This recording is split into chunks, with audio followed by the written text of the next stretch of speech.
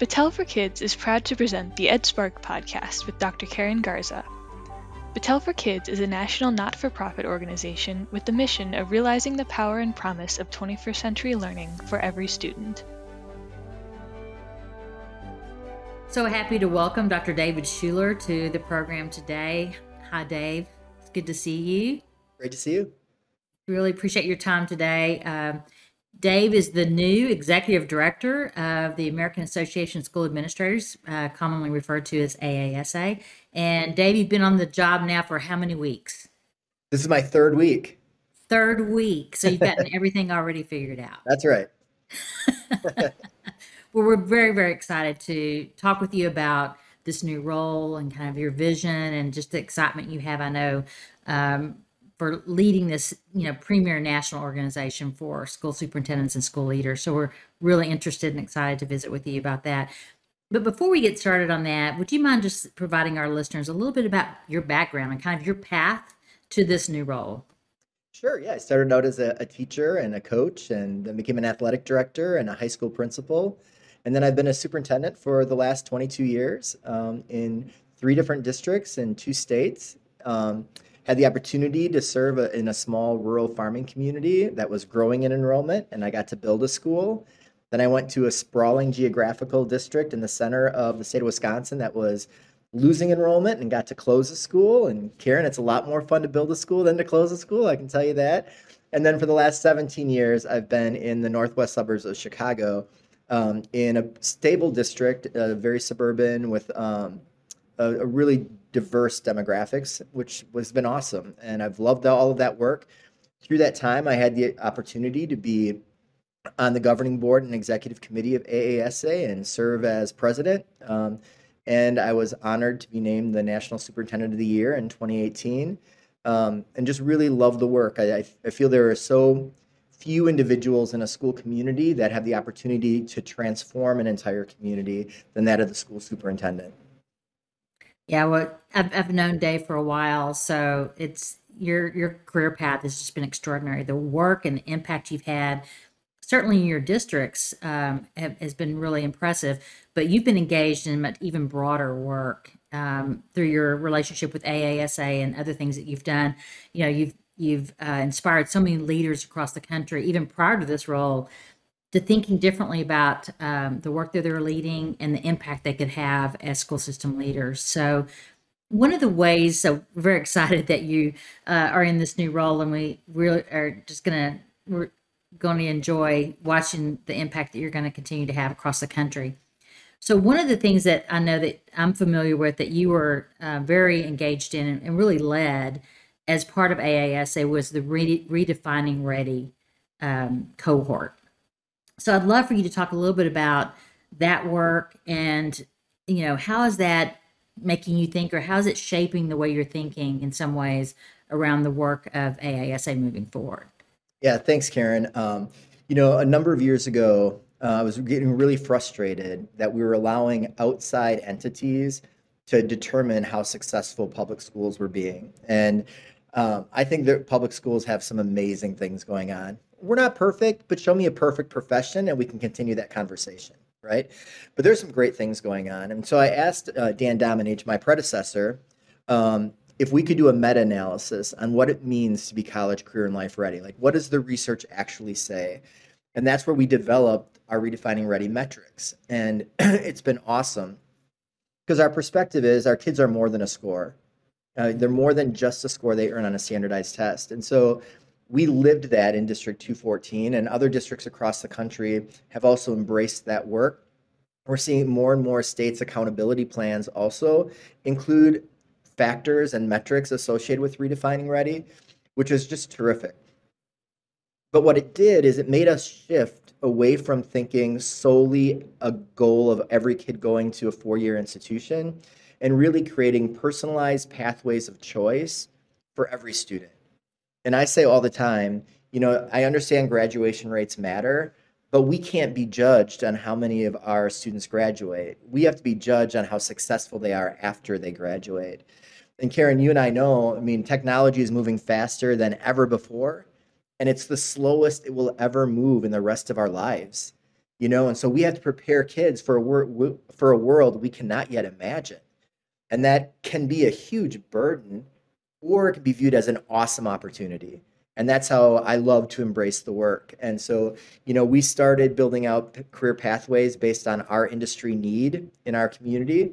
So we started with manufacturing and then went into healthcare, and over time built out a really comprehensive program, including a law and equity pathway, a sustainability pathway, finance, governance.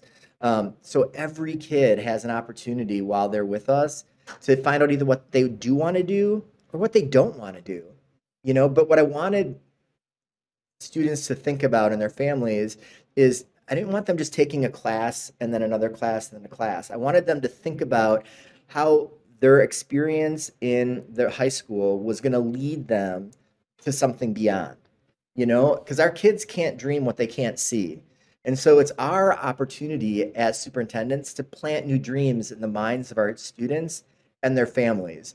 And I think if that's the approach you take, and that's the approach I'm hoping that we can scale kind of across the country, the future is incredibly bright for public education.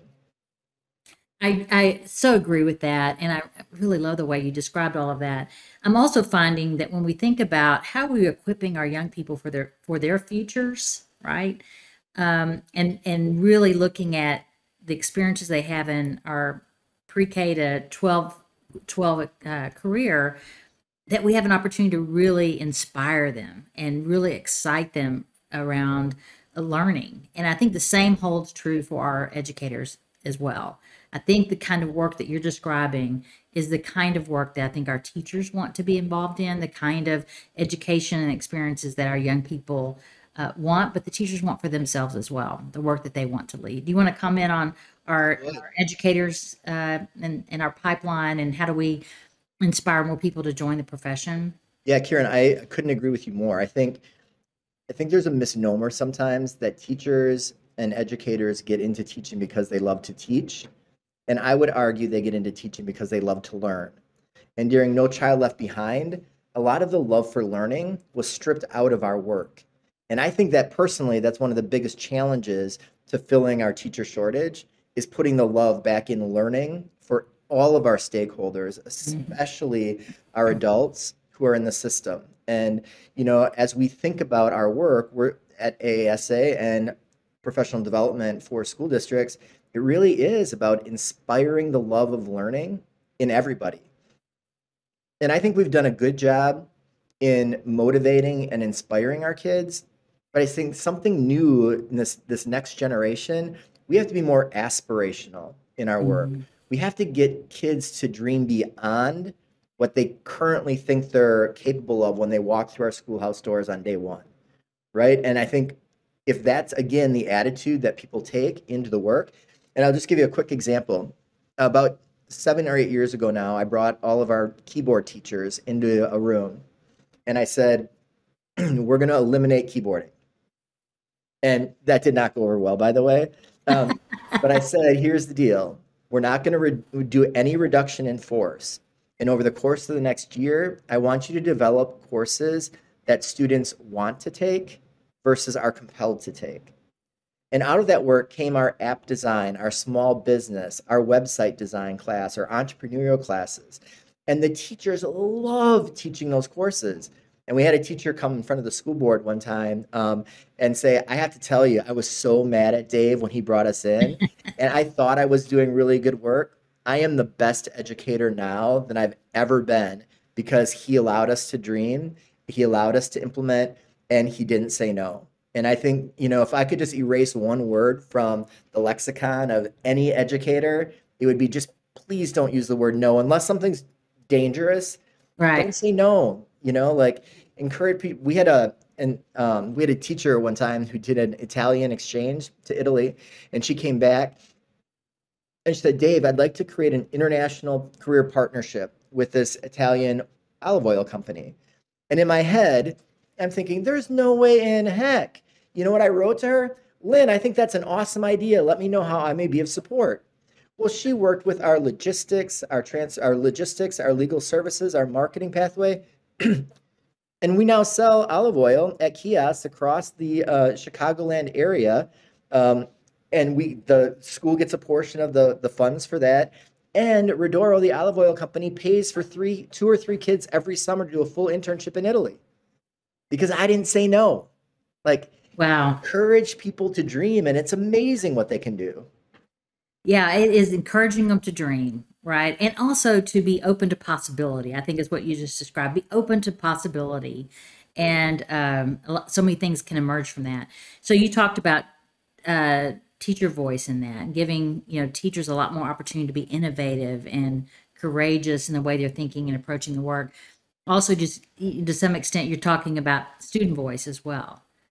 Yeah, And for I sure. know both of us have seen times when we've really also unleashed their imaginations and curiosity around learning and what exciting things that they can do. I don't think we use our students' voices enough to do a number of things to lift up the work, but also to show the value of public education to our communities. We created a partnership with our local paper, and we had our journalism students write an article, and it was showed up every Friday for 16 weeks on a different career cluster.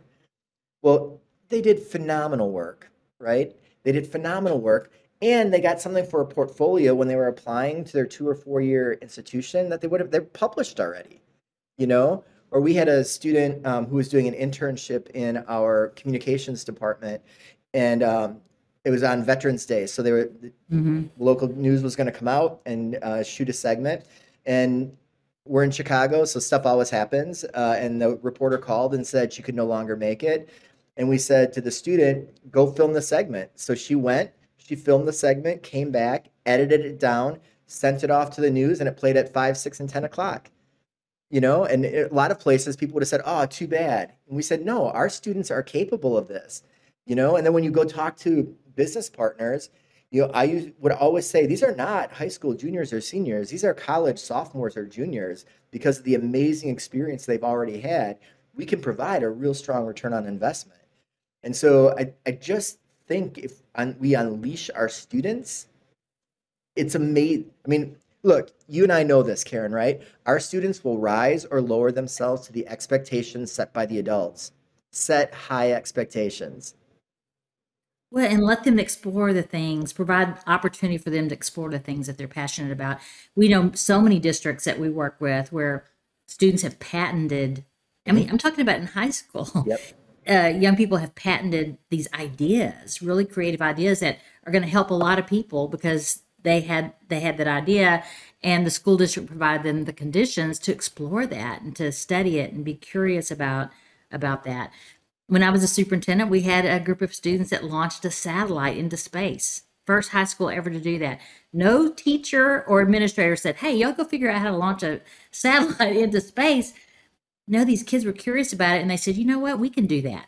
Let us try." Yeah, and And I lo and think behold, they did, you yeah, and know? I think the other thing that you talked about conditions, I think the conditions Hmm. are important. You know, we always gave all of our educators permission to fail forward. Hmm. If something doesn't work, we call it version 1.0. And I always use the example of remember the first cell phones and how big they were compared with, this baby right now, Yes. that wasn't the first version. Everything shouldn't work the first time you're trying something. And the Board of Education always gave me permission to fail forward, and I always gave that permission to our principals and our staff. And about every 3 years at our opening convocations, I would say that. I just want to Mhm. remind you, you all have the ability to dream, innovate, and fail forward. And I think having that permission just does allow some fear and anxiety to be taken away from our educators who always worry about being perfect. And the reality is, you're not going to create perfection ever, but you've got to give yourself permission to do things better than you did them the day before. Yeah, and I think that is at its core a lot of what we're trying to accomplish, I think, with this work and the work we're going to talk about next. And that is, you know, lining ourselves up and providing our students with our young people with opportunities to learn the real skills that are going to be required for success in the workplace. And just recently, we had a panel of extraordinary leaders across these just really amazing fields of science, cyber, national security, biomedical, just all these fields that are dramatically emerging and changing. And the one message that came out of all of those is that we need young people who know how to fail and know how to, first of all, self-starters that are adaptable, because they said most of the most significant innovations have come out of a multitude of different little failures and learning from those failures and getting this big spark, this big idea. So yeah, I feel like that's, this idea of iteration. We need to do more of that in our, not just one and done with grades. So let's talk a little bit about the Learning 2025 Commission and the report that came out of it. And full disclosure, Dave and I both were on the commission. And we're very proud to be a part of it. I was very proud to be a part of it. And because it's an AASA piece of work, I just wanted to ask you about how would you describe the purpose of that report, and kind of what do you think is next for that, and what we were trying to accomplish, and what do you think you hope it drives? Yeah, I think what we were hoping to accomplish was to lay out a blueprint for districts and states to at least be a thought partner as they're thinking about where education should head. Knowing that depending on that, context matters, right? And so depending on the community, depending on the state, you may be able to take pieces of Learning 2025 and move the work forward. Another place you may be able to take a lot more of Learning 2025. But we were really, at least I believe, my intent was to be create the conditions, to your point from earlier, for our students to be successful in an ever-changing global economy, and provide an opportunity to ensure that we're creating graduates who are going to be able to earn an upwardly economically mobile salary to support a family over the course of a work life where the world is going to change multiple times. And at the same time, ensuring that we're being smart with our fiscal resources, and that we're ensuring that we're providing access and opportunity for every child who walks through our doors. And I just love the phrase, no learner marginalized, because who wants to marginalize anybody, But we have to be thoughtful and intentional about the work and the opportunities that we're providing our students as we move forward. I would also say, having been on the commission too, I think it was just trying to push thinking. Yep. Push thinking and push school leaders and others engaged in school systems to think differently about the traditional model of education. That we know the research is really clear on this. It's not just Karen's opinion or Dave's opinion. The research is really clear that our current model of education is not going to equip our young people with the skills, the experiences, the knowledge they need for success in the world that's very different than it was when we were in high school or we were in school. So I think to some extent it was trying to inspire people to step back and say, how does this need to be different? Yeah, and I think, the example I use a lot is, if a student gets 1 to 11 wrong, why should they have to do 13 to 53? And likewise, if someone gets 1 to 11 right, why should they have to do 13 to 53? And we have the resource and the technology now to ensure that we're meeting every student in that proximal zone of development, that we should then, if we can create if we can create the instructional strategies to ensure that that's happening, it should accelerate everybody's learning, right? Mm-hmm. And that's why I love that whole concept that, when we spend a lot of time talking about the word choices we use, when we didn't talk about learning loss, we talked about learning accelerators. But the way you accelerate learning is to ensure that the instructional strategies are being presented to students within that zone of development. And then you can really take off from there. And I think, we had one of our, I think one of the best education thinkers in the country, Deb Delisle, former Assistant Secretary of Ed. And I remember her saying, why does a kid have to know they're being tested? Can't they be assessed while they're doing projects and doing other work? And if you have a child like I do who experiences test anxiety, she's not demonstrating what she really knows. She's demonstrating what she can put on paper because she knows there's a test and she has test anxiety. So I think I think there are so many opportunities in today's world to push the thinking, to ensure that we're meeting every student where they're at and taking them to new, different, higher levels, that it would be really unfortunate if we didn't engage in the conversations at the local, state, and national level. Yeah, I agree. And, I think the other thing that you're speaking of and what the report was kind of pushing is that the opportunity for authentic learning, right?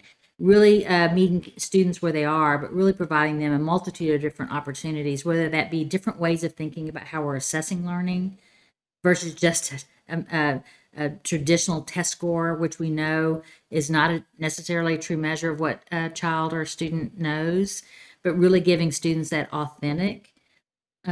those authentic experiences, the ones they remember for their entire lives. You ask, some of those really powerful experiences in school, doing more of that, where you can ask, an adult, do you remember an experience you had in school? And you remember them because they had such an impact on your life. And then I think the other thing is really pushing people's thinking around broadening our definition of success to be more than just a test score. EdLeader 21 is Battelle for Kids' network of innovative school systems committed to the transformation of education, anchored in a renewed vision for student success in the 21st century. Portrait of a Graduate. Battelle for Kids is now accepting new memberships into the network for the 2023-2024 school year. Don't miss your chance to join the nation's premier network for education transformation and become connected with hundreds of systems around the country committed to 21st century deeper learning. Learn more about membership at bfk.org/edleader21. That's bfk.org/edleader21.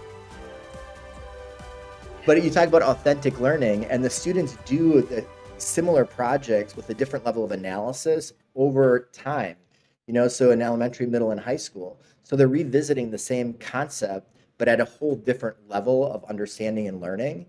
And those are, you just see the students light up when they talk about it, or students in an education pathway program. Talk to high school students that have done field experiences at the elementary, middle school level, and in special ed and high school EL, and they just beam, with everything that they've done in that class and how much they've studied and how much they worked and prepared. That's the stuff they're going to remember, and that's what we have to provide. The more authentic learning, real learning, work-based learning experiences we can provide. Just, third week on the job, so I have to work on my tenses. But my former district, we ran a geometry and construction class. So our students who maybe didn't learn math the same way that everybody else learns math could do hands-on learning in a geometry and construction class. It's amazing the geometry and algebra concepts associated with robots and building robots or high mileage vehicles, and so providing opportunities that, one, they're going to remember, two, that are going to really excite them about learning. I mean, those kids building robots and high mileage vehicles, they're the ones you have to kick out of the building at 10 o'clock at night because they don't want to go home. And I'll be honest, in some of the areas, it's safer for them to be at school than it would be for them to be at home, from 4 o'clock till 10 o'clock. So we love it, and you want to see collaboration. You watch your robot fail in the first robot rumble, and you see them work together to get it back in the rink for that second time. I mean, that's stuff that people talk about, they love, that they're engaged, and it puts the love back in learning again, like we talked about at the very beginning. Like, that's what it's about. Like, kids should love to learn. Adults should love to learn. Let's make sure that that's exactly the thought process we're thinking about as we're providing instructional strategies for our kids. Dr. Dave Schuler is the Executive Director of AASA, the School Superintendents Association, a position he began this year. He previously served as superintendent for 16 years at High School District 214, Illinois' largest high school system. He started the National Redefining Ready movement, which redefines what it means for students to be college, career, and life ready. You can learn more about AASA in the show notes. The EdSpark podcast with Dr. Karen Garza is a production of Battelle for Kids. Visit bfk.org to learn more about how we are helping to transform education systems nationwide. That's bfk.org.